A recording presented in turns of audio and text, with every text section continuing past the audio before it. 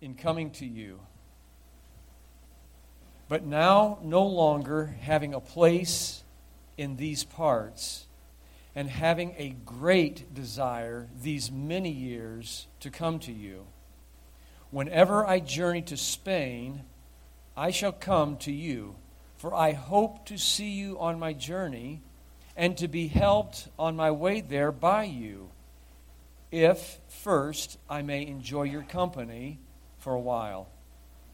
But now I'm going to Jerusalem to minister to the saints. For it pleased those from Macedonia and Achaia to make a certain contribution for the poor among the saints who are in Jerusalem. It pleased them indeed, and they are their debtors. For if the Gentiles have been partakers of their spiritual things, their duty is also to minister to them in material things. Therefore, when I have performed this and have sealed to them this fruit, I shall go by way of you to Spain. But I know that when I come to you, I shall come in the fullness of the blessing of the gospel of Christ. Now I beg you, brethren, through the Lord Jesus Christ and through the love of the Spirit, that you strive together with me in prayers to God for me, that I may be delivered from those in Judea who do not believe, and that my service for Jerusalem may be acceptable to the saints, and that I may come to you with the joy by the will of God, and may be refreshed together with you. Now the God of peace be with you all. Amen. You may be seated.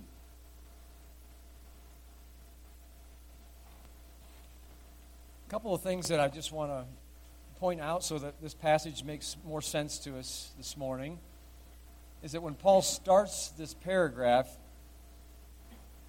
he's sort of bringing together the whole purpose in writing this letter.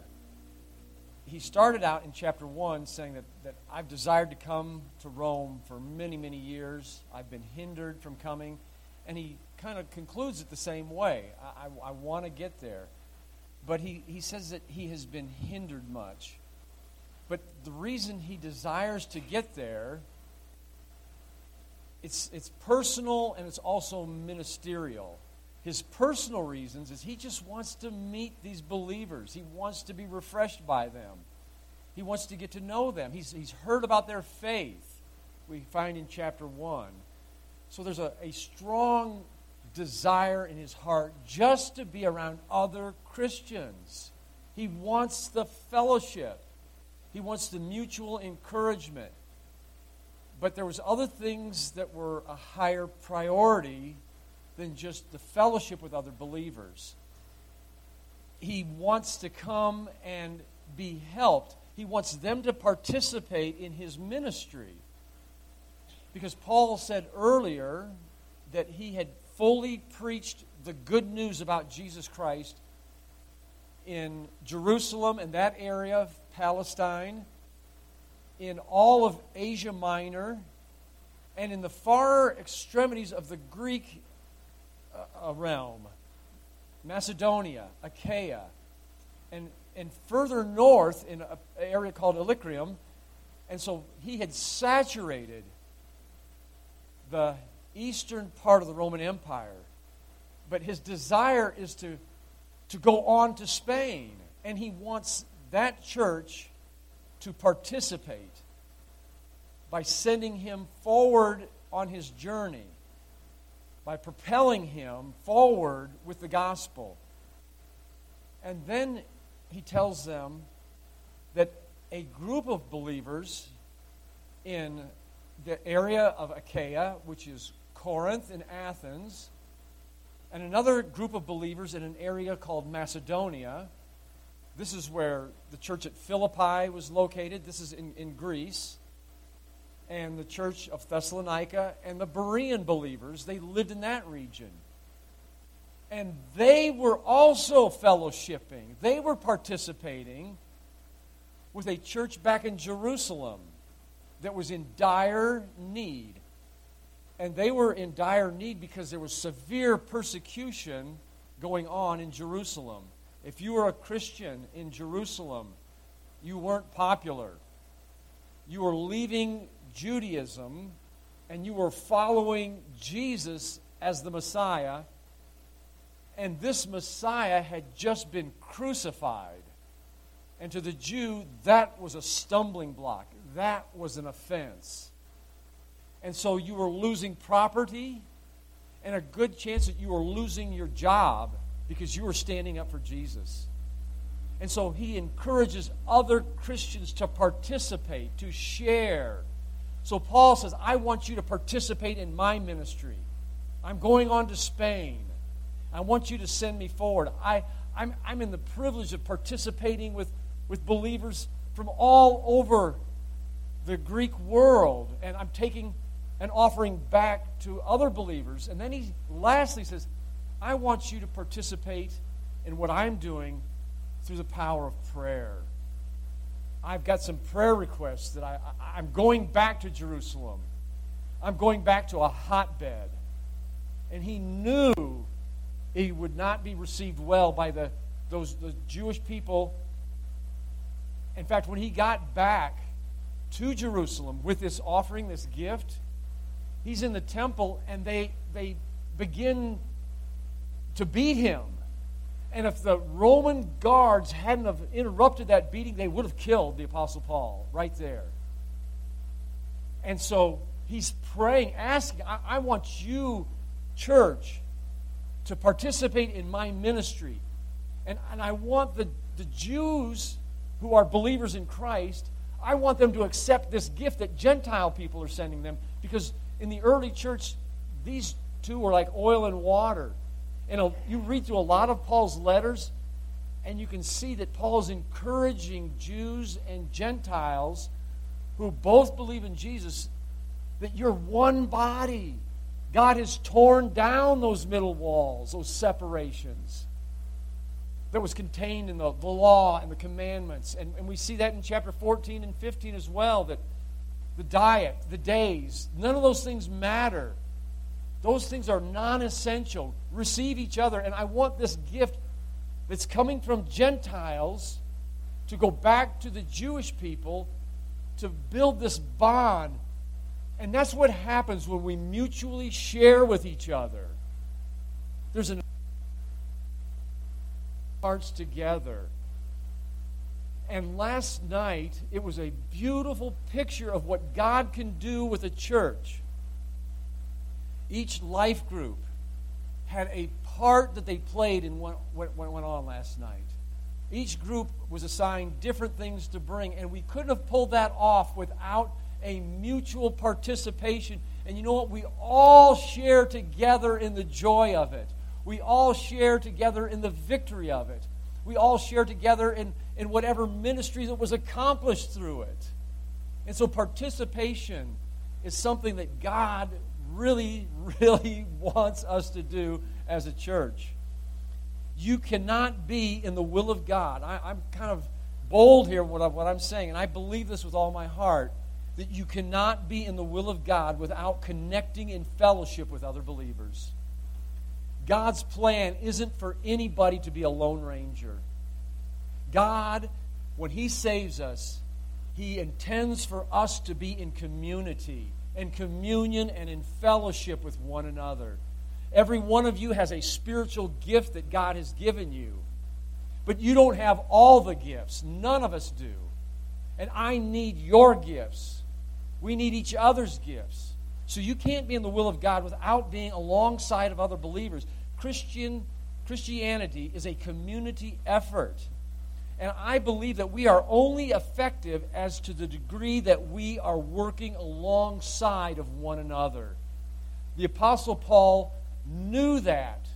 He knew that he could not get to Spain without the help of those believers. In 3 John, we have a passage that talks about these evangelists that were sort of itinerant preachers of the gospel. And John says, those strangers whom you should receive, because they were planting new churches. And he says, when you receive them, I want you to do it in a godly sort, and I want you to bring them forward on their journey. The same Greek word that Paul uses here, pro-pempo. Pempo means to send, pro means to go forward. He says, I want you to propel them forward. When these strangers, these ministering evangelists come to your church, John says. And then he tells us why. Because they are taking nothing from the Gentiles. These missionaries weren't taking up offerings from unbelievers. So whose responsibility was it to send them forward? It was the Christian churches that they were visiting. And so he says, I want you to send them forward because they're taking nothing from the Gentiles. And then he says, therefore we ought to receive such that we might be fellow helpers to the truth. When Paul received an offering from the Philippians, he said, this is fruit that abounds to your account. He said, I wasn't just looking for an offering, but I was looking for fellowship, koinonia, participation in what I am doing. And when Paul went and took the gospel, he said to the Philippians, because you sent an offering to me, this is fruit that will abound to your account. That's the beauty of participating jointly and mutually in ministry. That God puts it to our account when we work together. Some people plant, other people water, but God gives the increase. Now, the prayers that are at the end of this chapter that Paul asked for prayer, every one of those prayers was answered. I'm going to jump to the end, and I'm not going to cover it in great detail right now, but I just want to point out to you in 30 and 31 that he is begging for their prayers. He's pleading for their intercession because he knew what he was facing. One, the obstacles of unbelievers. Second, the Jewish people. And thirdly, he wants to get back to Rome. Not back to Rome because he's never been there. He wants to go to Rome. And all of those prayers were answered. Why? Because the church there at Rome was participating in Paul's ministry through the power of prayer. So first of all, participation in the gospel, 22 through 24. For this reason, I also have been much hindered from coming to you. So what was the reason that Paul was hindered? It wasn't some satanic attack. It wasn't some sickness. It wasn't some divine providence of God that had hindered him. The word hindered is in the tense that it was just a continuous hindrance. So I want you to go over to chapter 1 and just see how this is all fitting together in this letter. In chapter 1, verse 9, he says, For God is my witness, whom I serve with my spirit in the gospel of his Son, that without ceasing I make mention of you always in my prayers. So this was a continuous prayer. And Paul says that I have been detained. Detained might be a better way of translating hindered, because it wasn't like a hindrance, but he was being detained, and it's in the imperfect, which means ongoing. This detaining of getting to Rome was ongoing. But he's been praying without ceasing for this group. And look at verse 11, or verse 10. Making request if by some means now at last I might find my way in the will of God to come to you. So Paul knew the will of God. And he knew the will of God was more important to do whatever he was doing that was detaining him than getting to Rome. And getting to Rome was partially just not a selfish desire, but one that would appeal to more of his own social needs, okay? We all have those, and there's nothing wrong with those. But Paul knew that there was a priority higher than his social needs. Verse 11 in chapter 1 says, For I long to see you that I may impart to you some spiritual gift so that we may be established. That is that I may be encouraged together with you by our mutual faith. And Paul said there's something more important. He says, for this reason, I haven't been able to get there for this encouragement. And that reason was this, that he might fully preach the gospel of Jesus Christ where Christ had not been named. That was his priority. The gospel was his priority. And he says, because of this, I have been hindered. And he says, it's more important that I build this foundation where Christ has never been gone. For him who has not been announced, they shall see, and those that have heard, they shall understand. And it was for the gospel. That's why he'd been hindered. He says, I am going to put off my personal interests because the interests of God's kingdom are more important.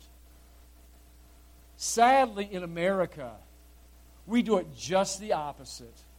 We make sure that we get all of our interests taken care of, and if there's time left over for the things of God, he gets the scraps.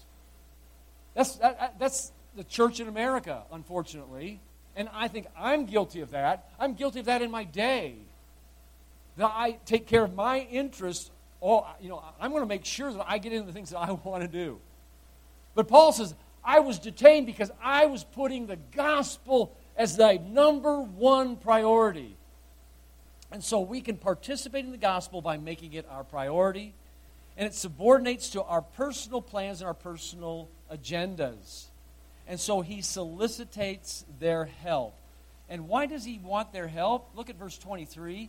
But now having no longer a place in these parts. Paul had saturated. Every major city had received the gospel. And Paul made that his aim. And he says, I don't have any more opportunities in this area because I've gone to every major city. And I have a great desire these many years to come to you. Whenever I journey to Spain, I shall come to you.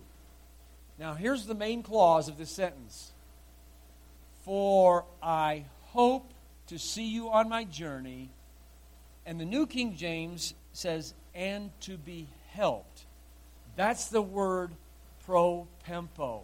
I want to be sent thitherward. Old English. But we really get it in that translation, don't we? I want to be sent out. I want to move forward, and I want to come to you, and I want you to assist in this. I want you to help. I want you to have a part of my ministry in Spain.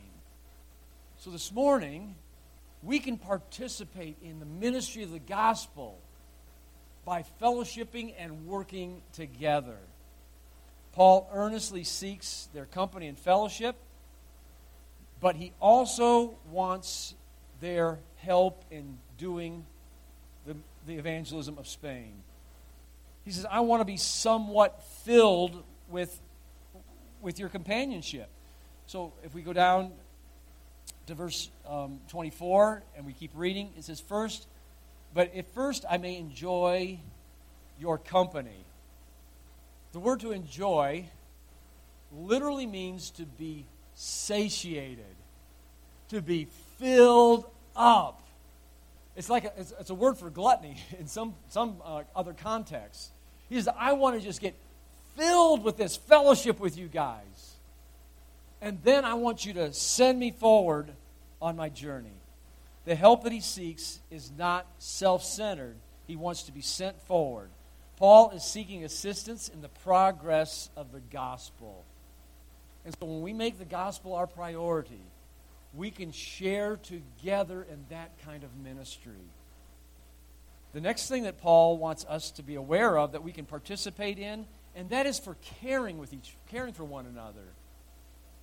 Verses 25 through 27. So let's read those together. Verse 25. But now I'm going to Jerusalem. So even though he says, I've got this on my agenda, I want to see you, Paul says, again, there's something that I've got to do right now. So Paul was always putting other people first. And that's key to participating in fellowship, isn't it? Putting other people first. And so he starts out by saying in this new line of thought, but now, even though I really want to just be filled up with fellowship with you guys, even though I need to get to Spain, right now there's something else that's just really, really burning. And as Christians, we need to learn this in the will of God. You never stop doing a ministry right now that hasn't been complete to go and jump and do something else. We need to learn that as Christians. Somebody I was talking to yesterday at the picnic, and I was telling them all the different places that I lived, and they said, "Sounds like you got itchy feet." And you know, sometimes I do. Sometimes I get in the middle of something, and then my eyes start looking at something else that looks like a little bit more fun, or a little bit more exciting, or not as challenging as where I'm at right now. And I said, man, if I could just be in that ministry. And I have to catch myself. I was out with a missionary this Monday for lunch, and he started speaking about Indonesia and the need for translators there. And my wheel starts spinning.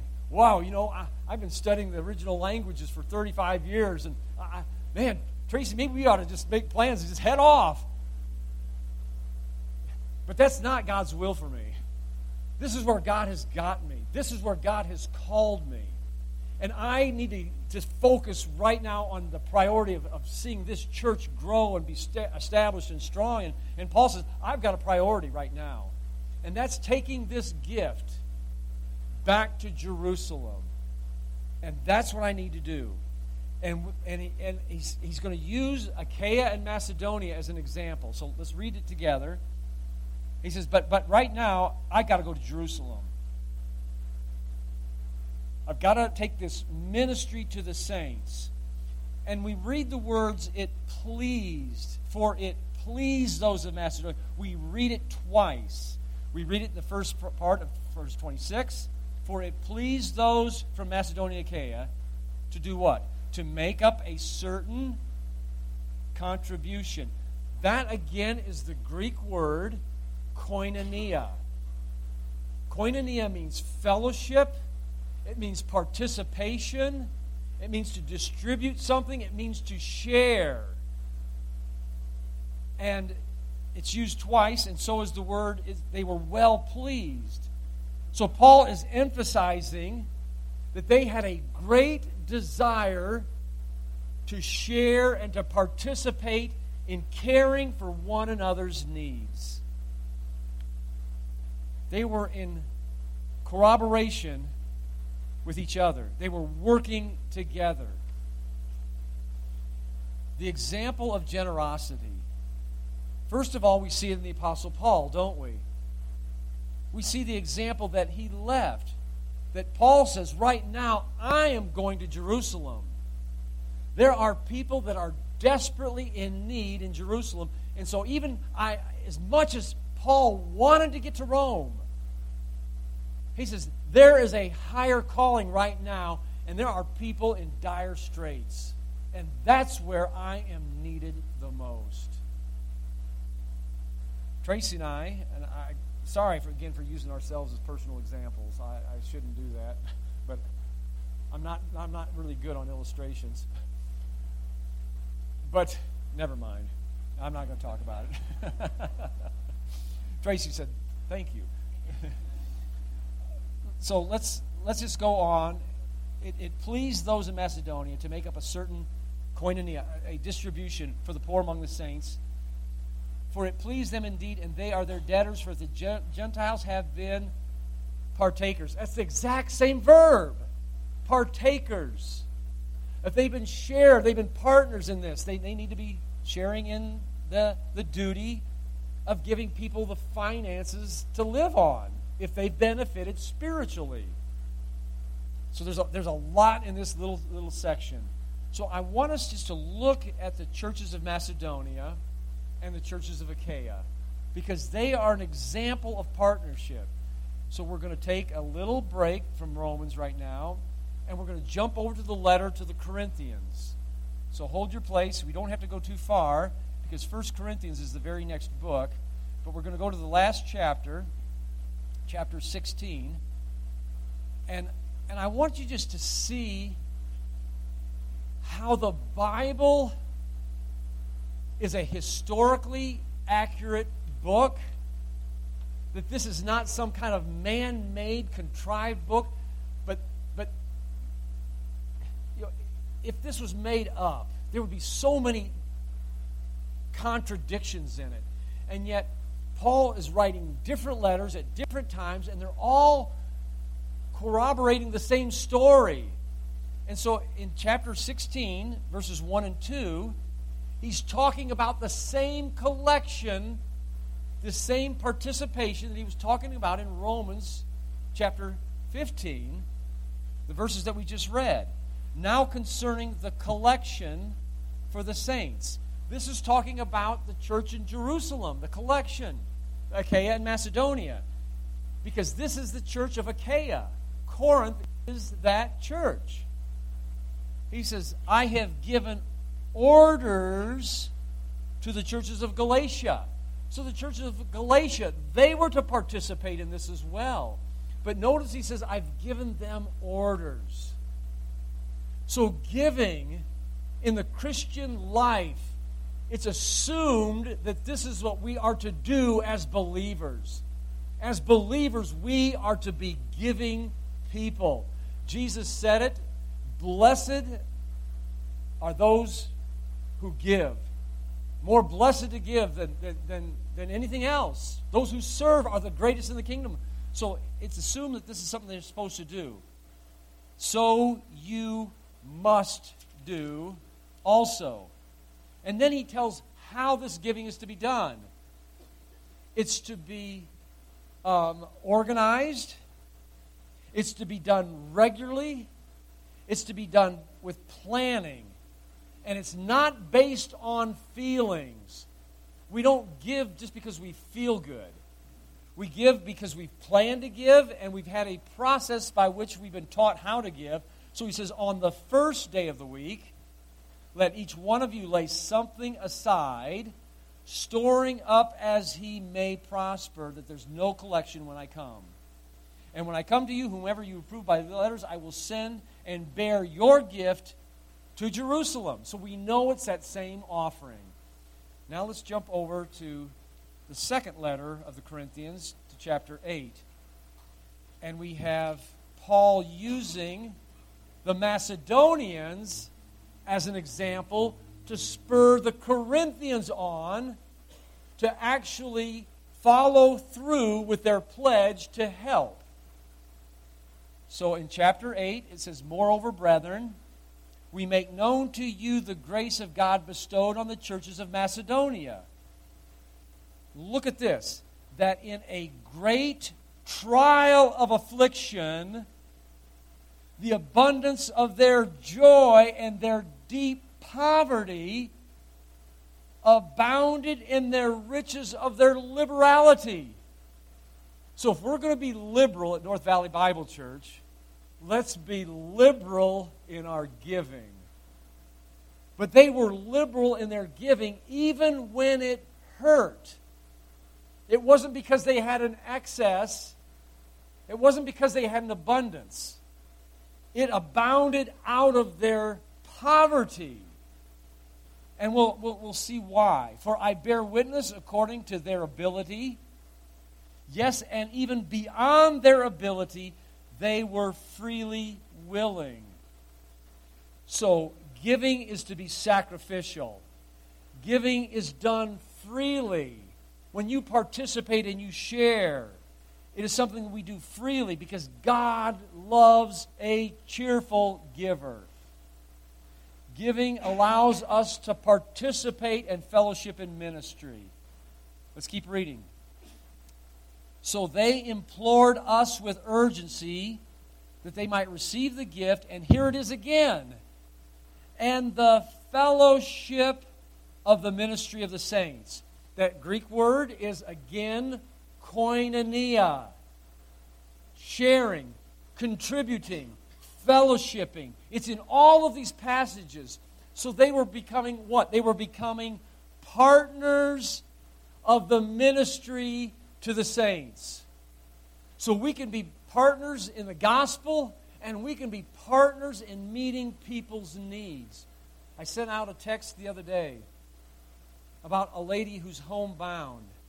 And before an hour went by, I had a phone call from somebody else in the church saying, "Where's her address? I'm going to go by and I'm going to visit that lady." And so by making it known, now our church together is participating in ministry, fellowshipping. And not only as we had hoped, this is so key. How does real giving, how does real participation start? This is how it starts. They gave them first themselves to the Lord.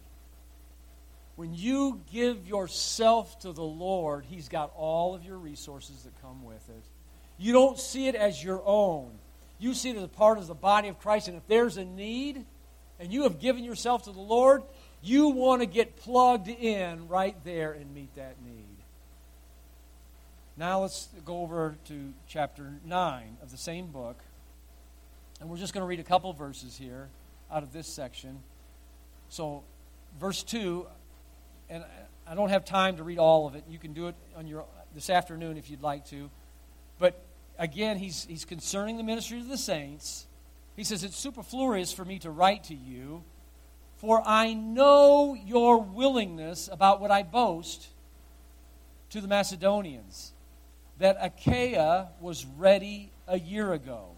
That's the area that he's writing to. "And your zeal has stirred up the majority." When you participate and when you give, it has an effect on the people around you, doesn't it? When I watch people who are generous and I hear about them participating, it stirs us up to be also involved in that. Now let's drop down to verse 5. Verse 5, the same paragraph, or same passage in chapter 9, and I'm only just picking out a couple of verses. We don't have time. "Therefore, I thought it necessary to exhort the brethren to go to you ahead of time and prepare your generous gift beforehand, which you have previously promised, that it may be as a matter of generosity and not a grudging obligation." So giving is not an obligation, isn't it? It's nothing that we do grudgingly. And Paul says, I want you to be prepared in advance. So when you get there, you don't turn around and say, "Where's our offering?" I want it to be something that you feel that you want to do just willingly. And there's also a proportion in our giving. And we see that in verses 6 and 7. "But I say to this, he who sows sparingly will also reap sparingly, and he who sows bountifully will reap bountifully. So let each one of you, as he purposes in his heart, not grudgingly or of necessity, for God loves a cheerful giver." And you know what? God is able to make all grace abound toward you so that you'll have all sufficiency in everything. Now, this is not prosperity gospel. But I can stand on the authority of God's Word that God does bless when you give. Now, that's never a motive, and that's not our end goal, is it, in giving? But God will always meet your need if you have got a generous spirit and a generous heart. Jesus said this, "Give, and it shall be given unto you. Good measure, pressed down, shaking together, and running over." Now, that's quite a promise, isn't it? And you only experience that by participating in sharing through giving. So there's a biblical responsibility in giving. And Paul puts this on every believer. Every Christian has this responsibility to give. And it's based on this principle from the Old Testament. The Levites had no inheritance. They had no land given to the Levites. They lived in the cities and the suburbs outside of the cities, but that's all. They didn't farm. They had no jobs other than the ministry of the temple and the religious, spiritual worship and the teaching of the law to the nation of Israel. So how were these Levites going to make a living? The tithe. And Paul picks that up in 1 Corinthians chapter 9, and he applies it to the Christian church. And he says, if I have sown to you spiritual things, it is your responsibility and your obligation to provide the material things. Now, Paul was defending his apostleship. And Paul said, I will never use any of that for my own resources. In fact, he says, woe is me if I don't preach the gospel. But he says, I just want you to know that I am an apostle, and if I've offended you by not taking an offering from you, forgive me. He's being sarcastic. He says, other people are doing it all the time. But I'm the one who started the church there. I am your spiritual father. If anybody you should be paying an offering to, it should be me. But Paul says, I'm not wanting that. But he uses this principle again in 1 Corinthians 9, and he uses it in Romans chapter 15. He says here in verse 27, it pleased them indeed. So we see the reasons why it pleased them. It pleased them because they got to participate.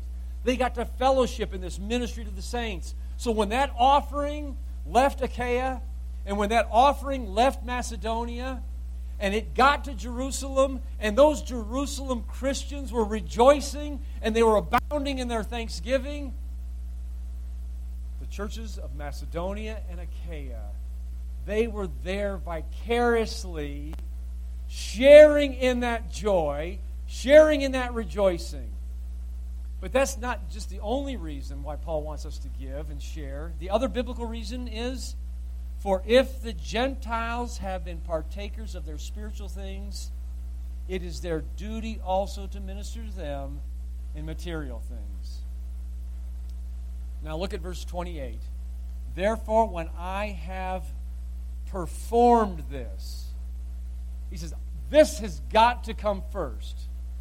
When I have completed this, it's an adverbial of time phrase, when, and another adverbial time phrase, when I have sealed to them this fruit.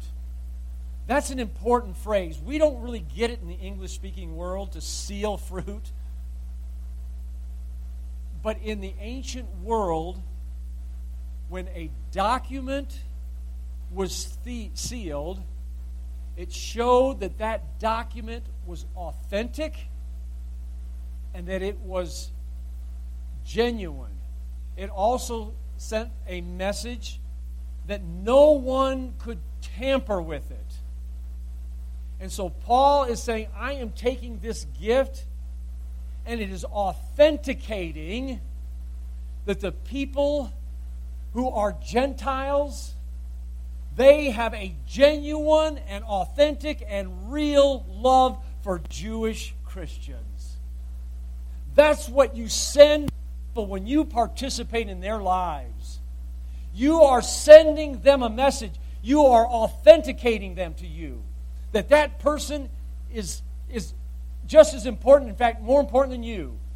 That you see them as your brother in Christ.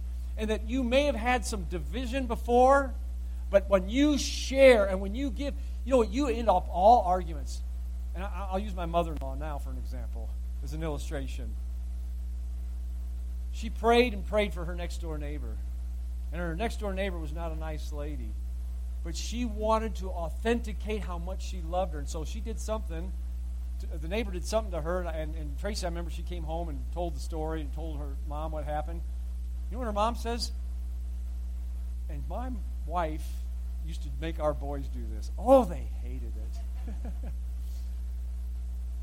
She baked a cake and had Tracy take it to the neighbor.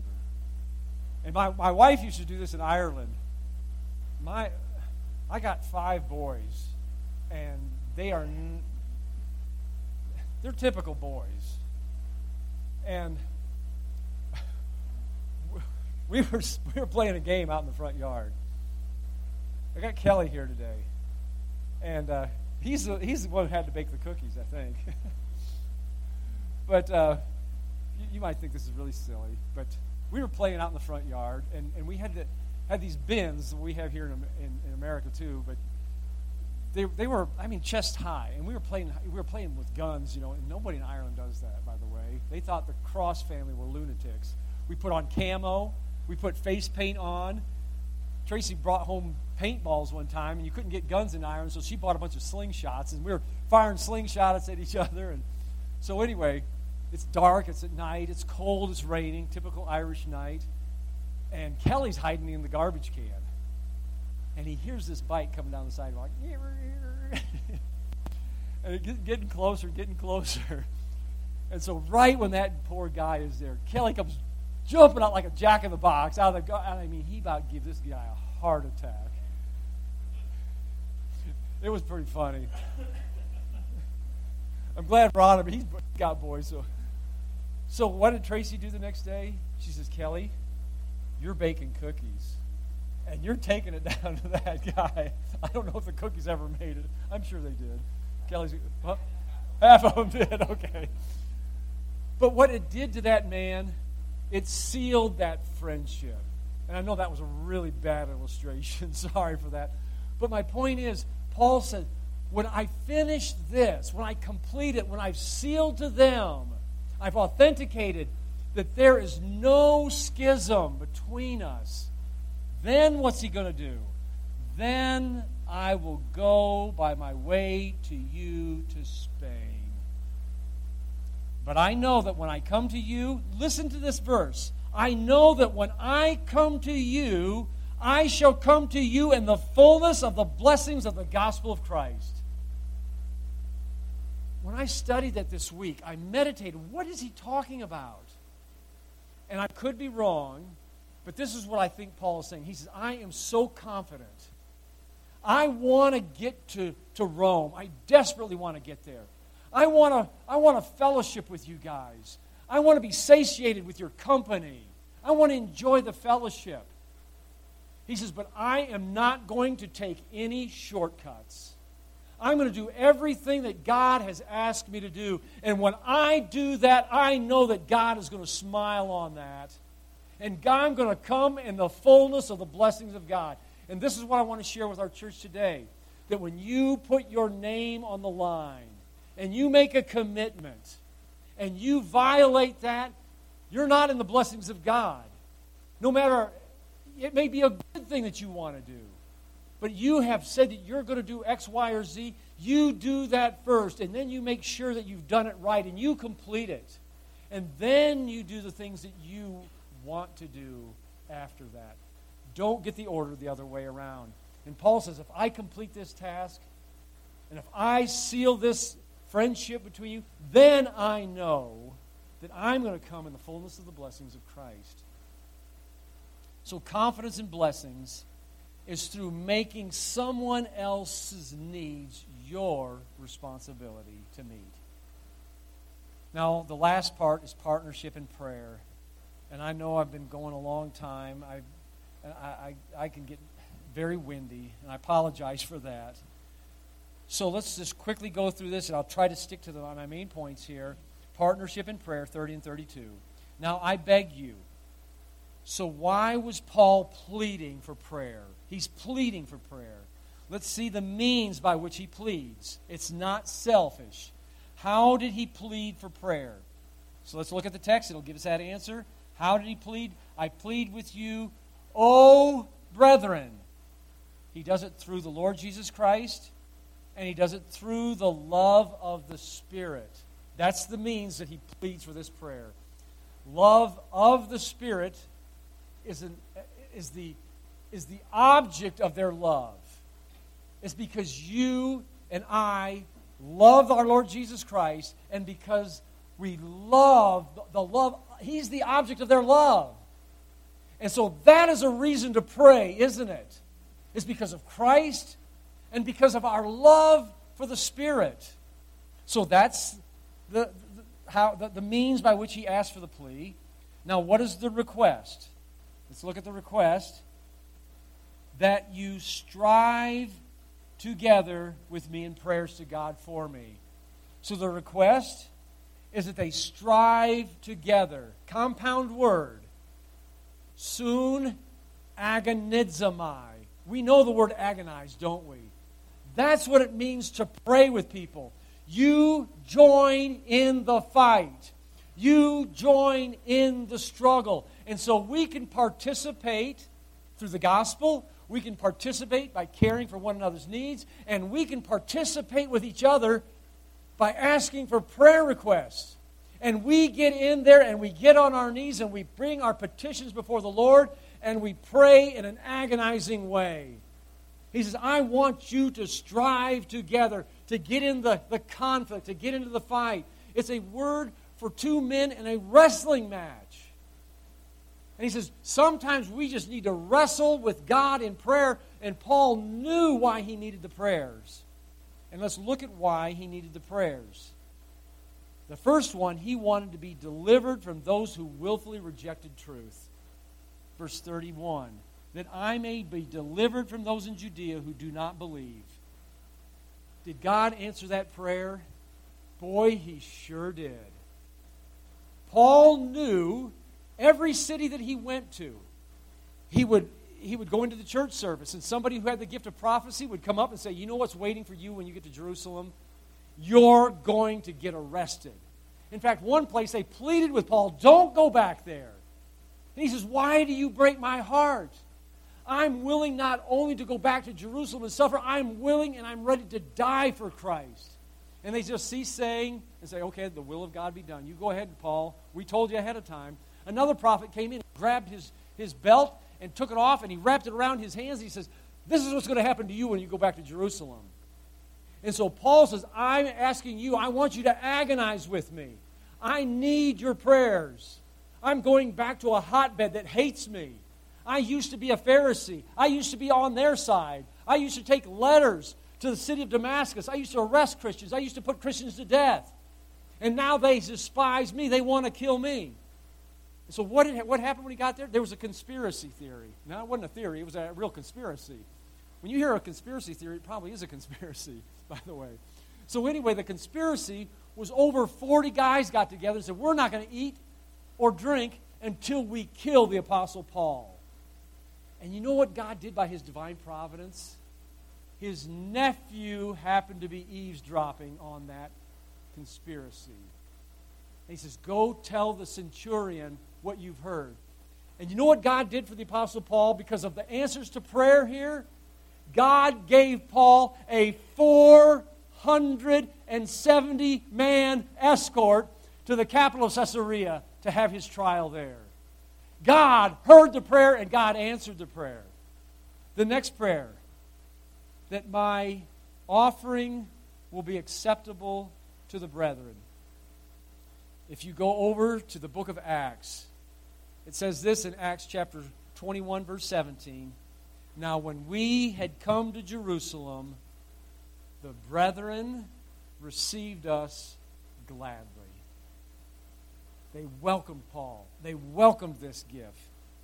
The last part, that I may come to you with joy by the will of God and be refreshed together with you.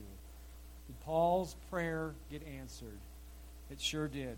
When Paul got to Rome, he stayed for 2 years in his own house, and they received him, everyone who came to him, and he was preaching the kingdom of God, and he was teaching the things concerning the Lord Jesus Christ with all confidence, and no one was prohibiting him. Every one of those prayers was answered. So Christianity, the essence of New Testament biblical Christianity, is participation with each other, because we all participate in the death, burial, and resurrection of Christ. And when we do that, we are put into the body of Christ. And the most important thing that we can do together as a church is to participate together in the spreading of the gospel of Christ. And we can send it forward by sharing with one another the gospel. The second thing we can do, we can participate in caring for each other's needs, and we can show the authentic genuineness of our Christian love by getting involved in other people's lives when they need us, and we view their needs as our own. And we also can participate as believers in the prayers that other people have. And so what a wonderful way of Paul concluding this beautiful letter. The chapter 16, we'll cover it next week, but we just about finished it. And this really is the end of the body of the letter, and that's why he ends it with this benediction. Now the God of peace be with you all. Amen. Let's close there.